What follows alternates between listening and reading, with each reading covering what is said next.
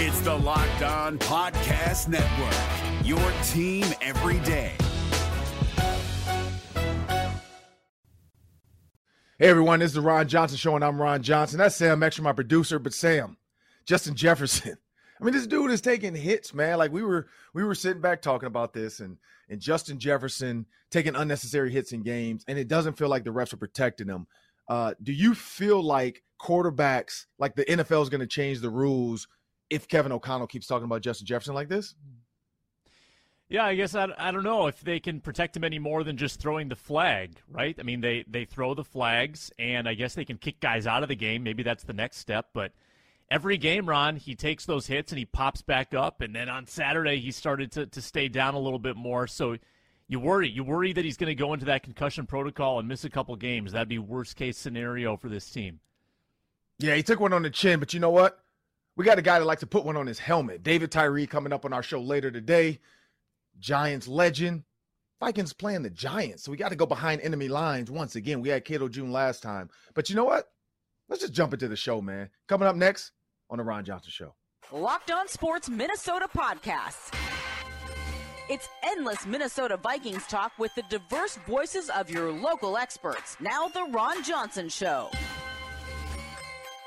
On the field, in the broadcast booth, Ron Johnson is Minnesota sports. He's played with them, hung out with them, and grown up with all the big names in Minnesota sports. They're hanging out with Ron Johnson. It's the Ron Johnson Show on the Locked On Sports Minnesota Podcast. And it starts now. Hey everyone, welcome to the Ron Johnson Show, and I'm your host, Ron Johnson. This is the Locked On Sports Minnesota Podcast Network. And I'm happy that this is a Tuesday, but I'm not happy about the upcoming snow in Minnesota. But you know what? Why not have snow in Minnesota? It's a whiteout at US Bank Stadium. Everybody knows that. Get your white. I said this yesterday. I don't know if I said it on air, if I said it off air with Sam and Matt. But I said, I think the Vikings are going to wear all white jerseys. I feel like they're just going to call the Giants and say, hey, you guys got to wear your blues. And I was like, I don't know. I was like, maybe they'll wear white pants or something, white accessories. No. They're going all white. They are going all white.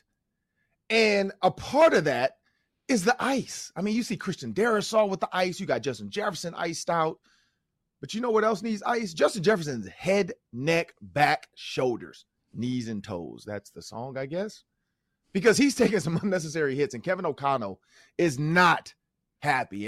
And we know when coaches put stuff out into the media, they're not just doing it for the media and just to whine. They're doing it to kind of put the NFL and the referees, Roger Goodell, the fine people, the people that give out those little pink slips, just a heads up, like, hey, might be a little bounty gate going on. There might be a bounty on Justin Jefferson's head. Because, I mean, the kid is grittying. He's sashaying after he scores. Guys might not like that. A little too flashy. There might be a bounty out there. Could this be bounty gate, 3.0 or 18.0? I don't know what we call this one. But Kevin O'Connell's not happy about that, and he let the refs know. But before we jump into that, make sure you guys remember, you can now find Locked On Sports Minnesota on Amazon Fire and Roku. Just dial the Locked On Sports Minnesota app to get all your favorite shows. Well, as I bring Sam Extra to the show, my producer, as we started off in the open, Sam, we were talking about Justin Jefferson taking these hits. And Kevin O'Connell's quote was basically like, I'm not saying they're doing this on purpose, but I feel like every week he's taking these big hits to the upper body. And the NFL had changed the rule to protect receivers a little bit, let them come down, and then you can hit them. Just tackle them. Be in position. You don't need to be a battering ram and run through their face with your helmet, which is called a concussions. And we saw Stephon Gilmore. I also, you know what, and looking at that play too, I kind of wonder if Kirk had pumped. Could he have had the rail shot? Because I haven't watched all 22. I'm going to do it today. But I wonder if he had pumped a little bit and then hit that rail shot over the top. That's maybe a touchdown, because I don't think that safety had time to get over there.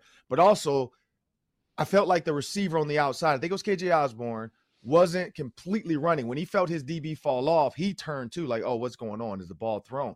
Like, and I feel like Jalen Reagor did the same thing. Like, oh, okay, the DBs aren't even over here. Why is nobody covering me? I'm going to just stop running. Like, it's a theme.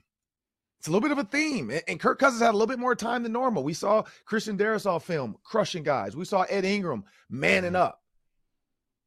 And Justin Jefferson was just, he was the victim of that play. Stephon Gilmore, not only did he hit him, because he could have caught him in the air and took him down, he leaped and put his helmet right. I hope he was trying to hit the ball with his helmet. But he went straight for Justin Jefferson's chin, gave him a little sweet chin music. Justin Jefferson goes down, pissed off because, one, he knows he has to come out the game now because he was down and kind of a, head injury. They knew the refs were going to take him out anyway. Hey, he took a shot to the head. He's down on the ground. Let's get him out. Later, he said it was kind of to the shoulder, which we know he's had a shoulder injury before. So maybe that the pressure to the shoulder too and coming down, maybe all of it.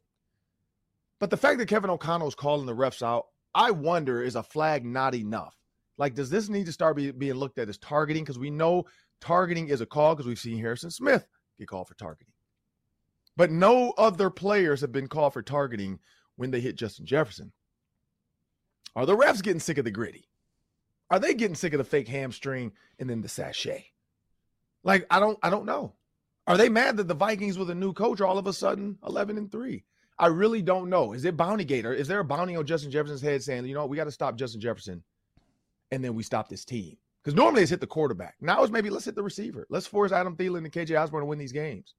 I don't know, Sam. What do you think? Doesn't it seem like since the Buffalo game, it happens multiple times a week? It's crazy. Yeah. And what's even crazier? Justin Jefferson makes every single catch. And that's got to enrage the defensive backs even more. They're giving him their best licks. I mean, they are just clubbing him when he catches the ball, and he never drops it. That's just got to frustrate them. Stephon Gilmore, when he gets embarrassed by that route by the end zone, he's frustrated. So he comes back, he hits Jefferson illegally, and I thought there might have been grounds for a targeting there. What I want to know, and maybe I'll ask Kevin O'Connell about this today, he said, we need to protect Justin Jefferson better. Who is we? Does he mean the league? Does he mean the coaching staff with the way they're drawing up his plays? Does he mean the quarterback for, when he's throwing the ball? Does he mean being more cautious with his snaps down the script? Like, what does we mean, and how will they protect him better? Because in the heat of battle, Ron, it's tough to do. It's tough to say, we're not going to throw this ball because he might have a safety bearing down on him. It's hard to do that. You might just have to. This might come with the territory. When you are this elite and you're getting this many targets, you're putting yourself out there the way he does. This is just part of Justin Jefferson's DNA, and you hope it doesn't catch up with him. But I've never seen a guy take as many hits as he does and get back on his feet. It's pretty impressive. We definitely means the league. Like, he's definitely talking to the league, because that same conversation came up for quarterbacks. If you think about the TJ Watt, I don't know if you remember this, hit on Cam Newton. And it wasn't dirty, but he definitely ducked his head at the last minute, put his helmet right into Cam Newton's right shoulder. And Cam Newton was never the same. Like, he never bounced back from that. Like, injuries start, and then it's hard to get 100% when you go out for a little bit, and then the team say, hey, we need you, man. We need you. Like, star players can never truly heal unless it's literally just like a season-ending type injury, which you never want to happen. But if it's like a nagging injury type thing where you're out for a week maybe, or you miss a quarter or two, you never truly heal, and then you just make it worse. Like, I've told players to their face, have told me, like, oh, man, I'm playing through this or I'm playing through that. I always tell them, man, like, be careful. I played through a meniscus for about 8 to 9 games until the bye week, had surgery. I made it worse. Like, I made it worse. To this day, knees are still bad. My knee is still bad because of that, like, want as a young, I think it's my second year in the league. I was young. I was one of the youngest receivers in the room. Not one of, I was the youngest. And I just felt like I had to play. I didn't want to have surgery. I was like, oh, I can get through this, man. I can get through this. And I thought back on it, like, I'm like, man, I played through that season, had a couple catches, but I'm like, if I had just gotten healthy early during training camp, one, do they cut me because I'm hurt? Because we've seen that. Guys get cut when they're hurt, and they just put you on the injury deal. Maybe, but then maybe another team picks me up because I'm healthy. Who knows? Maybe another team never does, but at least maybe I have my health. Like I don't have to worry about waking up out of bed and being hurt every day. So there's a lot to that. And when you think about Justin Jefferson, you don't want that. You don't want a nagging shoulder where every year he's getting hit and he's taking these hits and then he's having to find a way to recover. But Kevin O'Connell's definitely talking to the league. Now, when he says we, the other part of him also, though, thinking is I can maybe call some plays to use Justin Jefferson more, knowing KJ Osborne can do what he does as a decoy. Or I can run plays where I make sure everybody is on the same page, where if I know I have an out route on the outside, I know I have an out-breaking route on the inside. So I have a go route and then an out-breaking route. I can make sure my receiver knows, don't widen too soon. Run through Stephon Gilmore's face. Like KJ Osborne, if he knows he's in cover, because he was basically in like a cover 3, like, I don't even know, like looking back at the quarterback. So his butt was to the sideline. So whenever they put their butt to a sideline, it's more of a zone type feel because he knows he has no help behind him. But Stephon Gilmore just guessed. He guessed. He saw the ball coming out and guessed and left his receiver. But that's when the receiver has to run through his face. Like, run through his face, don't widen too soon, and now he can't see that throw happen. And if he does see it happen, he's late, and he has to run through you, which is a flag. So there's some things there, too, Kevin O'Connell can make sure to reiterate to the receivers when they know Justin Jefferson has a choice route. Hey, make sure you do this. Hey, if you have a bubble, make sure you're blocking this guy. If we have a jet sweep, make sure you're doing this. There are some little things, but at the end of the day, it comes down to the defenders and the refs. Hey, if you hit this guy there, man, we're throwing the flag, and you put your helmet right in his chin, you're out of here, man. But you know what? Helmets, footballs, just leads me into the next guy. I'm looking forward to this. David Tyree, star of the Super Bowl. You guys all remember that. The Giants were not supposed to win that game. They weren't supposed to win that game. Rodney Harrison still is like, how in the heck did he catch that ball? Because Justin Jefferson had one of those catches against the Bills, and so we got to talk to David Tyree about that. But before we jump into the Hanging with Ron Johnson segment, which today, again, Behind Enemy Lines, remember, when you subscribe to Locked On Sports Minnesota, you're getting endless Vikings talk with local experts. Subscribe to the free Locked On Sports Minnesota podcast feed, wherever you find your podcast, and find our videos on Locked On Sports Minnesota's YouTube channel. And we have a word from our sponsors. BetOnline.net brings you today's show. That's your number one source for sports betting info, stats, news, and analysis. It's the latest odds, the latest trends from the pro and amateur leagues. We've got college bowl season coming up. Get all the lines for that. Get all the lines for Week 16 in the NFL. People are putting money on the Giants. That line is down to Vikings -3 in the game. Vikings favored by a field goal against New York. All those lines at betonline.net, as well as good sports podcasts. They are the fastest and easiest way to get your betting info. Head there today on your mobile device. It's BetOnline, where the game starts. We're driven by the search for better, but when it comes to hiring, the best way to search for a candidate isn't to search at all. Don't search, match with Indeed. 93% of employers agree Indeed delivers the highest quality matches compared to other job sites, according to a recent Indeed survey. And listeners of this show will get a $75 sponsored job credit to get your jobs more visibility at Indeed.com/podcast. Just go to Indeed.com/podcast right now and support our show by saying you heard about Indeed on this podcast. Indeed.com/podcast. Terms and conditions apply. Need to hire? You need Indeed. And now, like I said, we got David Tyree joining us. We got to talk to him about the Justin Jefferson catch, his catch as well. You got Odell Beckham. I mean, where's his top 5? Or which one becomes the top 3 of those catches? Does he put himself ahead of Justin Jefferson? Let's find out. David Tyree, man, I want to thank you for joining me on the Ron Johnson Show. Hang on Ron Johnson segment, but, of course, Behind Enemy Lines ×2. Because this man went to Syracuse University, and we know my Gophers, we're going to row the boat all through New York. They got a bunch of little frozen lakes out there, I'm pretty sure. So we're going to end up in New York, the Pinstripe Bowl, Minnesota versus Syracuse. There was some consternation from Gophers fans. They didn't think that was the bowl we should be in, but I'm like, hey, New York, right now, Christmas time, it's a great place to be. The shop, players get to go there Christmas Day. So the players are going to leave Christmas Day. They're going to do a team family Christmas, and then they're going to go down to the bowl game, and they're going to get to experience New York like Macaulay Culkin. But when you think about David Tyree, you also think about the New York Giants. I think that's what everybody remembers, the helmet catch that everybody heard. So when I met David, we went to Fordham University together. We were getting our MBAs. And I'm like, man, that's the helmet catch dude, you know? And then as he's walking around, I'm like, this dude's normal though. Like he's not one of those guys that's gonna walk around with a picture of himself with the helmet and the football. He's a normal dude. And so I was excited to meet him. Glad to be a classmate of his. But David Tyree, man, thank you for joining me. Ron, it's a pleasure, man. Good to finally get on and chop it up with you, man. We definitely got to talk this Q's Gopher situation in New York. Well, yeah, let's start out there, man. Like you went to Syracuse, but also Marvin Harrison as well, Donovan McNabb. So there's been some great names to come from Syracuse. But, man, I remember playing for the Baltimore Ravens and going to Cal Ripken's house. And Cal Ripken, because of Ray Lewis and Cal Ripken were neighbors. And so Cal, must have reached out to Ray like, hey, man, grab some of your teammates. Let's hoop. And Cal Ripken has a basketball court in his house, kind of like Tracy McGrady. So we go over there to hoop. And all of a sudden, this kid walks in. And when I say kid, this kid was 6'8". Kid walked in with like his AAU team. His AAU team had like a 6'8" small forward. They had a 6'9" power forward. They had a 6'10" center. They had a 6'5" point guard and like a 6'2" shooting guard. So, of course, I'm like, I got the shooting guard. I got the 6'2" kid. Give me him. Come to find out a year later, this kid goes to Syracuse and wins a national championship. And I'm like, wait a minute. That kid from Maryland, like, wait. I'm like, so I text a couple guys on the team, and I'm like, yo.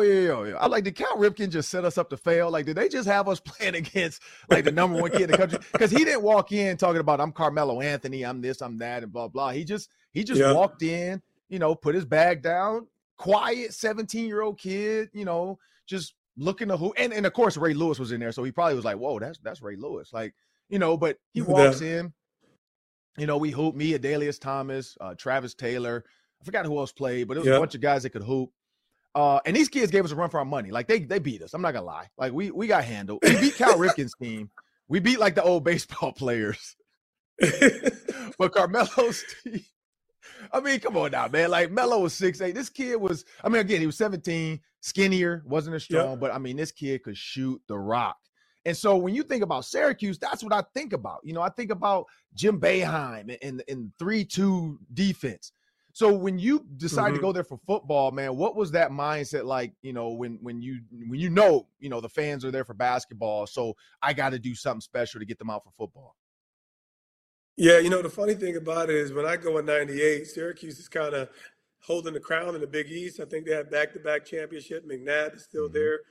It was actually just as much a football school, but obviously the biggest story is Jim Boeheim. But he hadn't won a national championship until my senior year. So it was great, but we were kind of the deal in light of the legacy. You talk about, it's one of those historical legacy, Jim Brown, Ernie Davis type of schools. So it was great to be there. My senior year, sadly we had the first losing season in football, but here comes Carmelo Anthony, and he lights it up. I'm still on campus to witness the first national championship. And, yeah, it was special, man. It was special. But, yeah, I definitely go back to all those legacy days. I remember y'all great run with the Gophers. Greg White was a friend of mine as a kid coming up in Essex County, New Jersey. He went over and did some great things for the Gophers. So it's good, full circle, meeting up with people like yourself, bearing some of those, traditional old school Big East, Big Ten legacy journeys, and seeing Minnesota and Q's go head to head and Yankee Stadium is real iconic. It's dope. Yeah, man. Like it's funny you bring up. Well, his name was Greg, so we'll get into that later this week. Styles G. White is now his name. He's gonna join us on the Ron Johnson Show this week because, of course, he's a Jersey native. Syracuse bowl game, so we'll get him on this week as well, and maybe air it next week in lieu of the bowl game. We had Coach Burns on, Gophers running backs coach as well. So it's gonna be a mix of Vikings. This is the fun time of the year when you got Timberwolves, you got Wild, you got Vikings, and you got Gophers basketball and football. So it's a lot of sports people. But again, we got David Tyree in here, Super Bowl champion, not participant. Because over my shoulder, and I don't know if David have gotten his yet because he's still young. But that's a gold football. That's not mine. That's my dad's. But my dad played for the Pittsburgh Steelers, won 2 Super Bowls, and so they get that gold football I don't know if it's when they go back to their high school. I don't even know what the deal with the gold football was or is, but I know they get it when he passed away. That was just one of the things that was in his house that I was like, yeah, I got to keep this. Like, this is not going to be something that just gets thrown in a shelf. That's to remember my dad. You know, I got his jersey frame behind me, the official, actual 1978 jersey. So we took good, 79. I think we took great care of it. You know, and so when you think about all of that, man, with the Super Bowl, let's go to that moment. You know, you're in the Super Bowl. You've told me the story before. I never really got a chance to edit it because you and I sat down. We kind of did one of these at Fordham. But I got so busy, I never got a chance to edit it and put it together. I am going to release it as just raw footage of just us at Fordham. But you told me kind of what happened that week with Eli and then, you know, leading up to that play and then the catch. Explain it to the people, man. What was going on that week? Yeah, I mean, the backdrop throughout the week was Plexico Burress was re-injured because he didn't practice much. That was the amazing journey for him that year. He didn't practice much that season, and I wish they had GPSs back in the day because I would have broke one of those suckers with all the reps I was getting as a backup wideout. But I'm taking his practices through the week and taking his reps through the week. And Friday is the historically well-known told story of the most horrific practice that, you know, a receiver could have. You know, they're like dress rehearsal. You want them clean, you want them crisp, a little shorter, situational football. And I had the worst practice of my life that Friday. And it was like, you know, I didn't drop everything, but it doesn't matter. Once you drop over 3-4 passes in an NFL practice, there's no way to really recover from that. And it was it was blatant drops, challenge drops. And it was bad. It was a real bad optic. Let's just say that much. And I wish I could say a whole lot went into it. I think I definitely have the put things behind you mentality, but it was great. Eli approached me afterwards, said, hey, man, I know you'll be ready, blah, blah, blah. And I think my story is I was always in the mix, but it never worked out for me as a wide receiver. So, but I did think I had the trust of my peers. And, hey, man, you know, at the end of the day, when the lights were on, it was about coming through for the guys next to me. And that was the major backdrop leading up through the week. And, it was more fireworks that even led up to it. But that Friday practice was memorable. And then when the lights are on, you got to go make a play. And that's obviously what Eli did. That's what I did. And together we make history. Yeah, when you think about that catch, man, like I said, like I was sitting there like, what just happened? Like, I couldn't believe it because, you know, when you think about that season and what was supposed to happen and how you and Eli, man, like Tom Brady could have 8 Super Bowls right now. Like he could have 8. Like he probably thinks he had, and maybe 9 and going for his 10th. Like he'd be going for his 10th Super Bowl if not for Eli Manning. And so, like, by the way, that's not the helmet behind you, is it? Did the Hall of Fame take it, or did you? No. I like it in the Hall of Fame. You know, like I have those little random visits over to the Hall every now and then. It's good to show the kids. I know I'm not getting the gold jacket. I was very good with my career. I was an all-pro special teams player. So, you know, it's like I said, at the end of the day, you know, there's so many different journeys that players like myself and maybe like yourself, when you're in the league, you've done something significant. When you become an all-pro as a special teams player, it's significant, but it doesn't always feel like it. So, you know, when you have your natural position, you're finally waiting for a moment of validation. That was on the biggest scale, a gift from God and my moment of validation. And, you know, I would like to build from it, but it wasn't in the cards for me. But at the end of the day, I walk away with 7 seasons in the league where no one ever expected me to have any. So it was a beautiful gift, capped by what I believe is the greatest catch, obviously, in NFL history. I know we got something to talk about.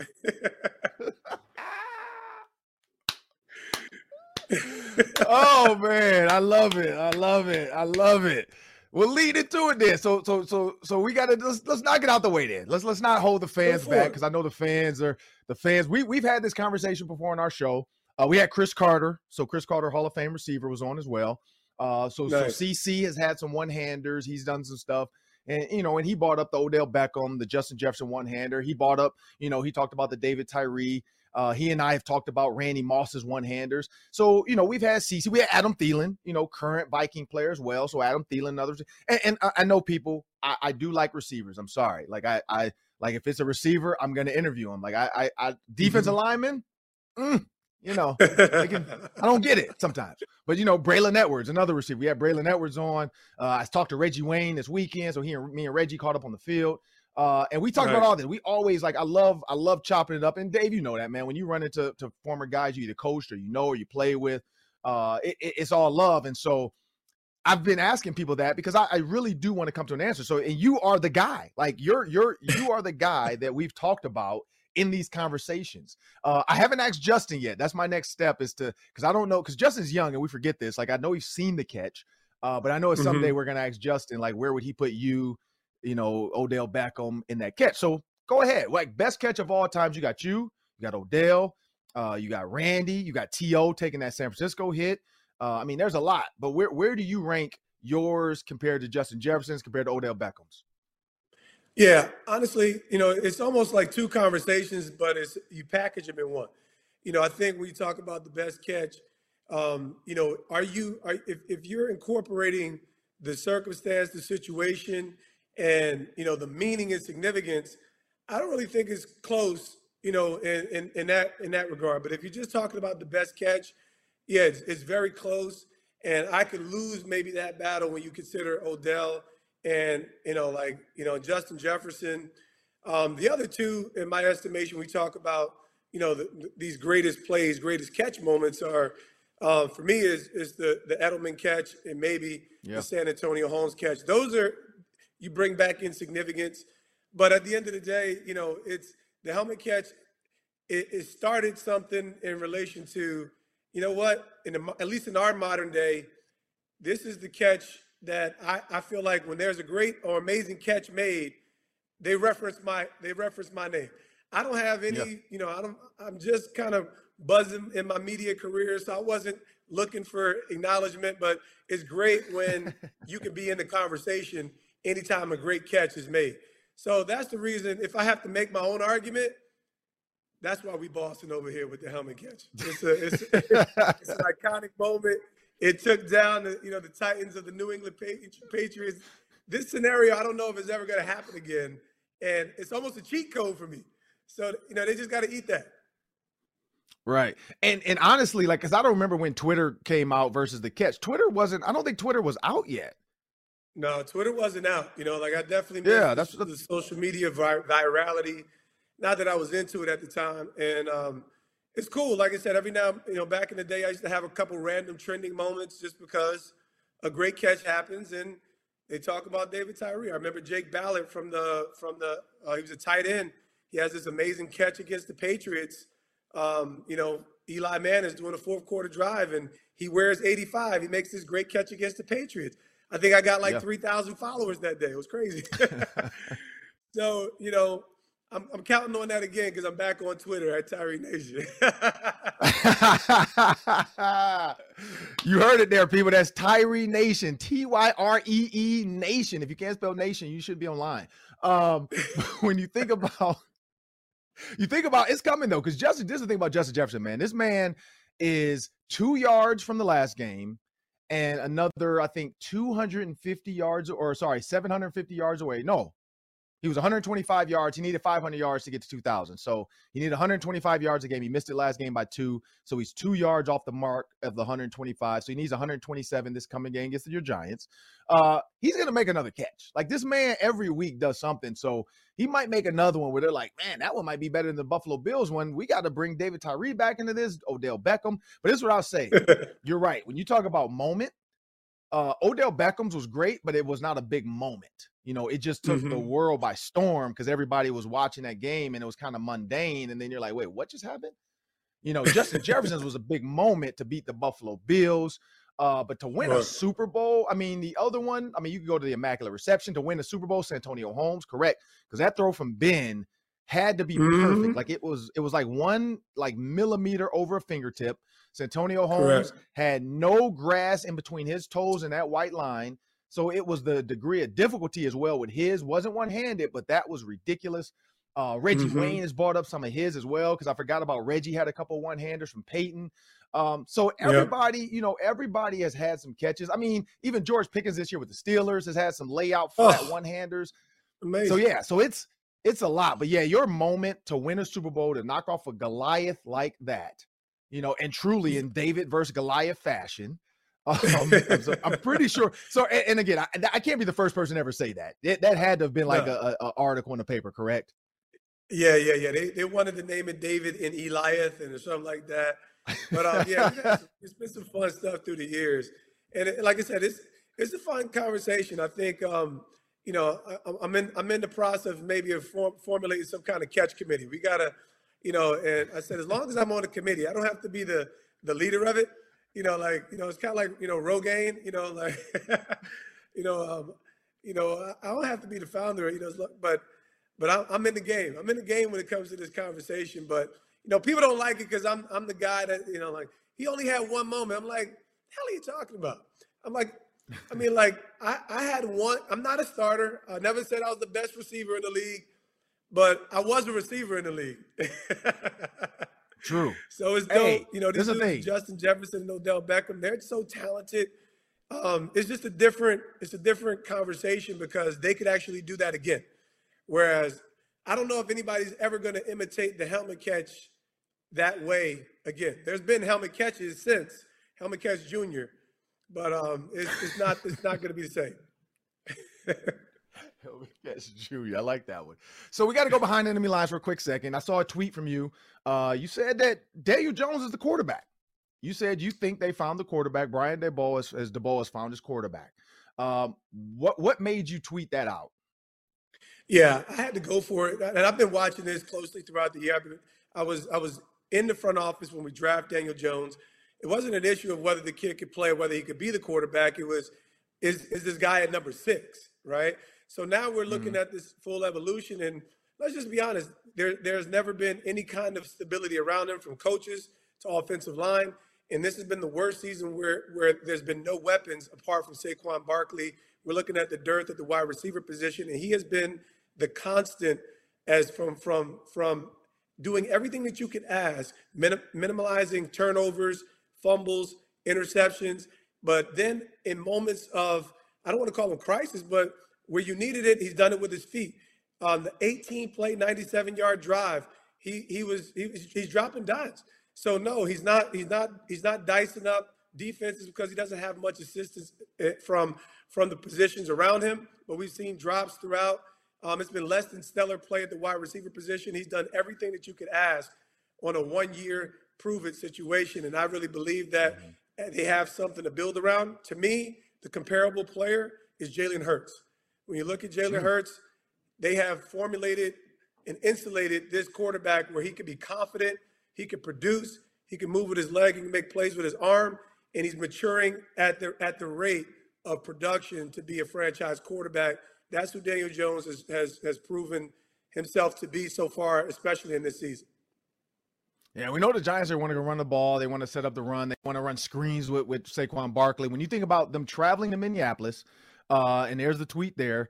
When you look at them traveling to Minneapolis, and this is the thing. People agree with you. Like, I love you, David. I agree, David. David, I love you. Like, so there's a lot of Giants fans and your followers that actually agree with what they think of Daniel Jones. And I said this. I thought that Daniel Jones could be a poor man's Josh Allen.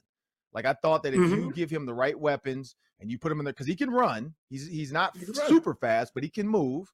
And he's tall. He can see. So that RPO, he has the ability to pull it and see over the line, where a lot of shorter quarterbacks like Jalen Hurts can't. So what they do is, you said it, they move him more, where they get him out of the pocket to run the RPO. So his is more as a PRO, where he can pass as he's moving and then just keep running. Correct. Nothing's there, run.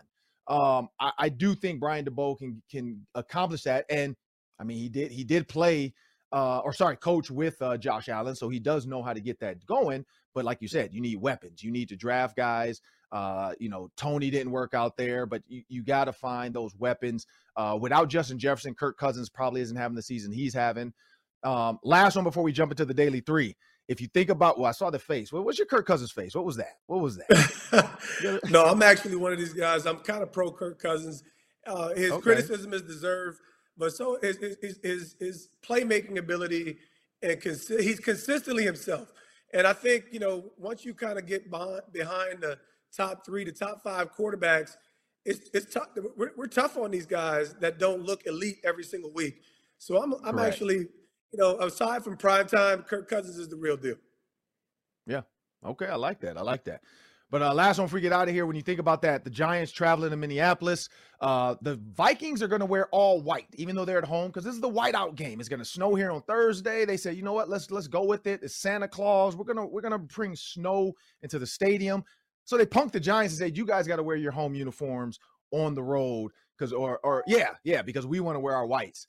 So what do the Giants need to do this weekend to beat the Vikings? Yeah, I would even say very similar to the format that they just had this, significant division win against the Redskins. Their lines are going to need to play consistent, and they didn't give up any sacks and allow Daniel Jones to be pressured. This game is going to be the same constant, and what they're going to have to do is allow that defensive line to be just as effective. So that's the strength of their unit with Wink Martindale being creative. It's going to be, Kayvon Thibodeau had that big time coming out party, stuffed almost every column in the stat sheet. Azeez Ojulari's healthy. And the biggest knock on the Giants this year is they have not had their greatest players available week in and week out. And so it's very difficult to develop an identity and continuity. And they're in the majority of their games. There's probably 2 to 3 games that they may have been out of reach, with the Philadelphia game and, maybe a couple games here and there. So that's what they need to do. They need to stay within striking distance because Minnesota's dangerous, and they got to find a way to not allow Justin Jefferson to embarrass us, and ultimately focus on that play action, because that's where the Vikings have had some real challenges in the air. Allow Saquon to be a threat in the pass game as well as the run game, and they can stand a chance to give the Vikings some trouble at home. Yeah, and Justin Jefferson can embarrass some people. We know that. We've seen his routes. They're filthy. He's coming up with new stuff every week. Kevin O'Connell is using the Cooper Kupp route. So for the people out there like, oh, Kevin O'Connell stole that from Cooper Kupp. He didn't steal anything. These routes existed. Guys like Terrell Owens ran them. Guys like Jerry Rice ran them. We just didn't have film to show. I mean, he ran a out, return, and stop. Like, come on, David. That's a simple route. You know that. You run an out, you return. Over the top, you got the corner route in the red zone. It's like, come on, man. I'm pretty sure Plaxico ran the corner and you had, Moss or somebody out there running the return. Like, he just ran a return and he set up Stephon Gilmore to take the bait. Like, people are out here like, oh, my God, he's doing something. Yeah, it was beautiful. It was. But as David put it, you got to find a way to stop Justin Jefferson. The coach said the same thing. They did it for a half. Second half, Kirk Cousins threw for over 400 yards in 2 quarters. But remember, people, Locked On Sports Minnesota gives you endless Vikings talk with local experts. Get your daily 30-minute dose of sports with KARE 11 sports director Reggie Wilson, going back and forth with his co-host Luke Inman. It's fun, it's fast, it's superior sports talk. And make sure you download the Roku and Amazon Fire apps. Just search Locked On Sports Minnesota. You get all of our videos, all of our shows. And before we have the Daily 3, we have a word from our sponsor. Yeah, before we jump back in with David Tyree, just a reminder to get some new Built Bars shipped to you this holiday season. They've got some wonderful new flavors, including white chocolate peppermint granola and candy cane brownie puffs. Sounds like a stocking stuffer from Built Bar. Why is Built Bar so great? Why are they the best tasting protein bar on the market? It's that revolutionizing nutrition. With 100% real chocolate, they still manage to be high in protein and low in sugar and calories. Sink your teeth in, take one bite, change your life. I'm not kidding. You will absolutely love these new reimagined Built Bar flavors. Get 15% off your order right now by using the promo code LOCKEDON15 at Built.com. Promo code LOCKEDON15 at Built.com. This Locked On podcast is brought to you by Home Chef. Now that the novelty of the new year has dwindled down, how are your resolutions coming? One of mine was to order less takeout, cook more at home, but I'll be honest, I haven't been consistent. That is until I found Home Chef. Home Chef provides fresh ingredients and chef-designed recipes conveniently delivered to your doorstep to simplify the cooking experience and without robbing you of the joy of putting a dish together yourself. I'm pescatarian and they cater to a variety of dietary needs. I had this super refreshing ginger sesame salmon, a beautiful trout dish, and a super comforting shrimp and vegetable orzo dish, all of which took me less than 30 minutes to put together. For a limited time right now, Home Chef is offering all of our listeners 18 free meals plus free shipping on your first box and free dessert for life at homechef.com/lockedon. That's homechef.com/lockedon for 18 free meals and free dessert for life. Homechef.com/lockedon. Must be an active subscriber to receive free dessert.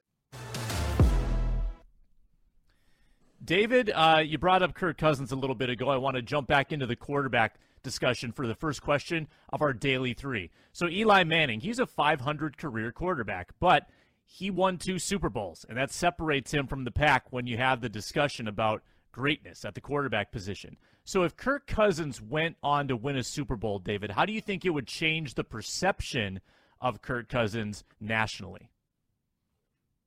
Yeah, I think you like that T-shirt to go on national 100%. Yeah, it changes everything. Winning is the whole purpose of playing the game. And I think it's the most important statistic in football. And there's a lot of things that get over accentuated, especially at the quarterback position. It's very difficult to find a competent, consistent, competitive quarterback. Kirk Cousins gives you that, and he gives you some wow factors, and he just gives you a few blunders that make you cringe every now and then. So Kirk Cousins can, he's positioned this team to go on a tremendous run. He can get that done and cement the legacy. And I'll actually one quick one too, a bonus one, because me, I coach with Peyton Manning, so I got Omaha. We got to change it up real quick for you. So Emmanuel Acho, his comment was he didn't like how Kirk Cousins played against his Eagles. Do you think that's a fair assessment to judge Kirk Cousins on one game for this entire season, seeing what he's done so far? No, I never judge a person on one game. I expect people to have poor games. At the quarterback position, there's going to be 2 or 3 guys every year that play lights out football that are in this like MVP conversation. But you don't have to be that to win a Super Bowl in the National Football League. And if you did that, just like Eli, for 2 seasons, you become immortalized. And I think that's a fair potential comparison. But at the end of the day, the whole point of this thing is winning games. And Kirk Cousins, like I said, statistically, he can stuff the sheet. And, every now and then he may have some moments that make you want to feel like you need to move on. But when you're finding competency and high-level play at the quarterback position, it's hard to really move on from that without a sure thing. And he gives you that at the position.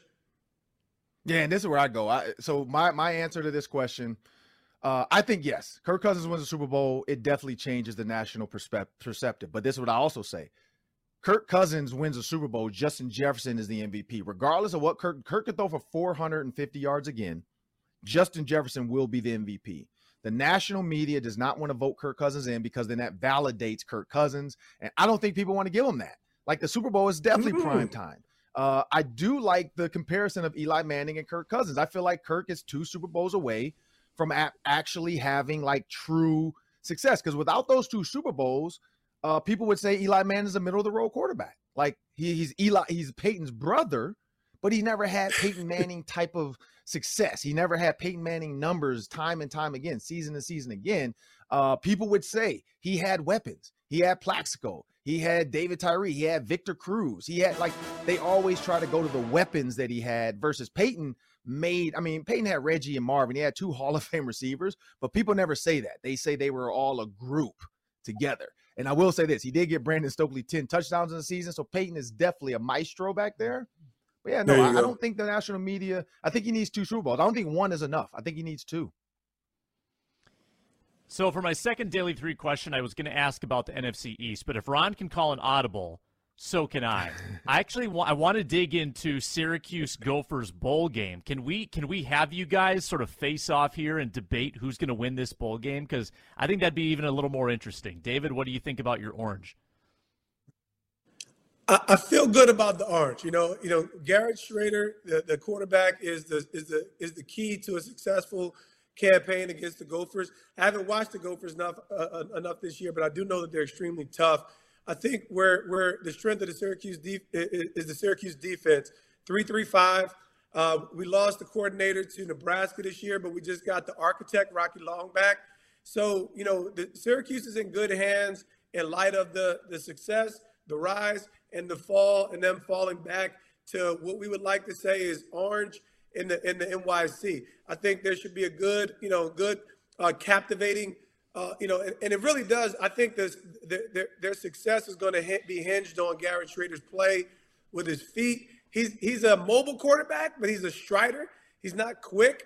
So he's not like super elusive, but he's a massive threat with his feet. So there's a few different ways, and obviously Sean Tucker on the ground game. There's a lot to like, but ultimately it's going to be that 3-3-5 defense being deployed against a tough Gopher team that's going to allow Syracuse to get the victory in the legendary Yankee Stadium in New York City. Let's go.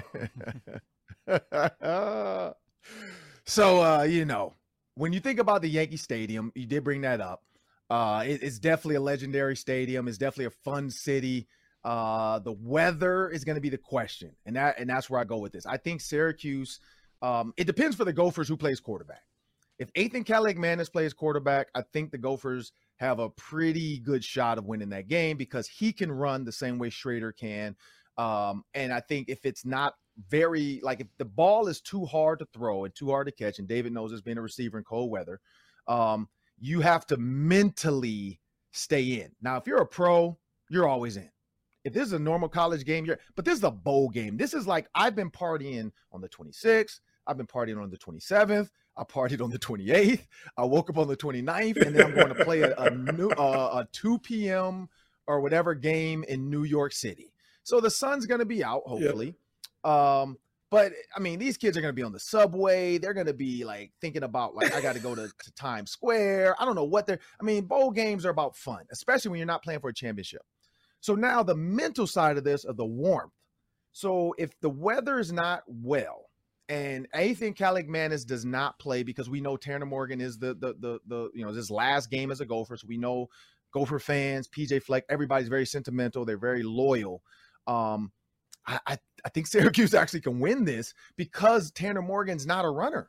He's not going to run. Now, the one thing, though, is Mo Ibram is a runner.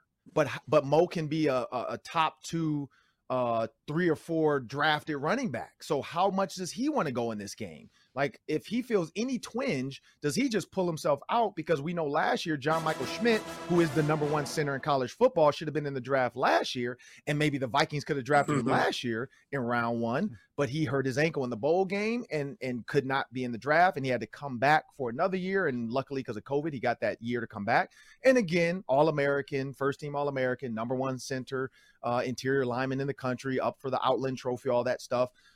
So I know that's in the back of his mind too, because he was there last year in Arizona, and he remembers John Michael Schmidt going down. And he's like, I don't know if I want to get hurt before a bowl, before my draft, So I kind of wondered about that. But if it's straight up and play in good weather and everything, Ethan Caligman's a quarterback, I think the Gophers can pull it. But Schrader, man, a guy that can run and pass, that's scary. And that 3-3-5 defense for a young freshman quarterback is not easy to figure out because there's so many moving linebackers, and it's not a normal Mike number, whatever. You have to kind of come to the line of scrimmage, and every time you're picking a 4th guy every time. This is our 4th lineman, and who knows what he's going to do. And so that's going to be tough for this team.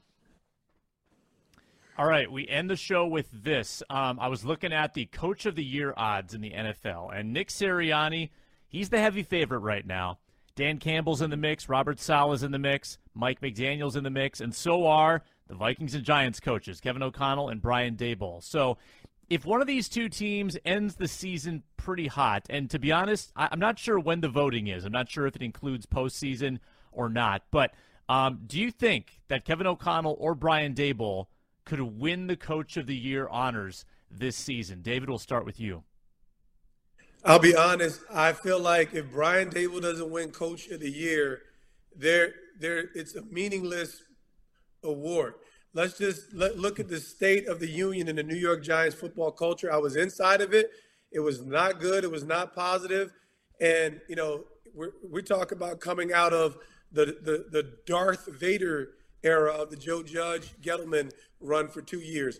And in one season, Joe Shane, give him a little bit of credit, but Brian Daboll shift this mediocre, I'm going to say average roster. There were very little expectations for the New York Giants, picked to be 3rd and 4th in the East, and now being positioned on a playoff run in one season. Yeah, if the Giants would have won 6 games, that would have been a successful season. They're actually knocking on the door of a playoff run, and I think you have to take the culture turnaround, not just the success of the team all together. And I think this is a runaway, in my personal opinion, for Brian Daboll. I like that. Well, this is where I go with this. Kevin O'Connell, 8-9 was the season before under Mike Zimmer. Nothing changed. The first round pick hurt. Second round pick hurt. Third round pick is playing. But that's about it. So there's no change in this team besides coach and offense. The defense, they're last in the NFL in most of the statistics right now. They gave up 300 yards consecutively to 5 different quarterbacks in a row. That's an NFL, or that's a Vikings record, which is not a good record to have. Kevin O'Connell's offense has had a back-to-back 400-yard passer in Kirk Cousins, 425 and 460. So Kevin O'Connell has really transformed the culture, because we talk about roll the boat. We know, and Minnesota fans hated culture conversations when PJ Fleck got here, because he kept saying culture every 5 seconds. PJ Fleck changed the culture around Minnesota. Kevin O'Connell comes in and says culture, but with a little c. He doesn't say it loud. It's culture. We're going to change the culture. PJ Fleck's like, we're going to change the culture. Roll the boat. Kevin O'Connell's like, we're going to change the culture. And everybody loves it. Like, oh, my God. And players are actually Eric Kendricks, Adam Thielen. Guys are actually getting on, like, microphones and saying, like, yeah, you know, it was a fear-based program. And, you know, we played with fear. And we didn't want to make mistakes. And da-da-da-da. And nothing wrong with the coach trying to put fear in some of his players. It's just a right and a wrong way to do it. And the guys clearly weren't, like, these are millionaires. I mean, you got a guy making $70 million and you're going to try to scare him? Like, coach, I just got a $50 million signing bonus. What are you going to, like, what are you doing? Like, I got 50. Like, I'm here. Anywhere. Like, right. Like, what are you doing? Like, I'm your linebacker, bro. You just gave me 72 mil. Like, what are you doing? Like, you're not going to scare me. Like, I can leave and you got to pay me. So I think a lot of players love Kevin O'Connell. Kirk Cousins said he threw a pick. Kevin just came and talked to him, didn't berate him, didn't make him feel bad. They lost to the Eagles and got killed. Kevin O'Connell didn't curse, yell, scream. It was more of a Tony Dungy type soft talk. You know, and I think that's why Kevin O'Connell's culture changed. I will say this, a little overtime. Was it Spencer? I think is his name. Sean Tucker just announced, the running back for Syracuse, just announced that he is not going to play in the bowl game. He's going to go into the NFL draft. He's going to opt out. So I got to give the Gophers a little edge now, because that puts it on the shoulder of Schrader to get more yards on the ground. Good call. Good call there. Good call. That's a little tough, but I trust in the generational pedigree and the spirit of Jim Brown, Ernie Davis, and every person who wore 44 to pull the orange through, baby. I'm going to have to summon the spirit of Syracuse greats with Sean Tucker heading to the draft. Thanks, Sean. Now we got to go watch the Jim Brown movie now. So I want to thank David Tyree for joining me on the Ron Johnson Show. That was awesome. Great content. Love it, man. We got to get you back on probably around Super Bowl time, because I know there's going to be some more catches in the playoffs, some more big moments. Hopefully we don't have to go through a Minneapolis Miracle just to get back to the NFC North or the NFC Championship. But Giants, Vikings, whiteout this week. Check it out, people. If you have white, make sure you wear it. I know I got mine. I got mine in the box because the Vikings and the UNRL sent me my hoodie for the pregame show. So, yes, I'm wearing a hoodie with a suit because, as you people know, it looks clean if you do it right with the white shoes. I got the Air Force Ones ready to rock. I'm excited about this show because people are like, you can wear a hoodie with a suit? Yes. My people, David Tyree, we can do that. You can make it look clean. Adam Thielen's done it. If you're an athlete, you can make it look good. But I'm Ron Johnson. This is a Ron Johnson Show. I want to thank you guys, but make sure you remember, Amazon Fire and Roku. Just download the apps on your TV. That's Locked On Sports Minnesota. Search Locked On Sports Minnesota. You can download, find all of our videos, all of our shows. Thank you. Have a great day.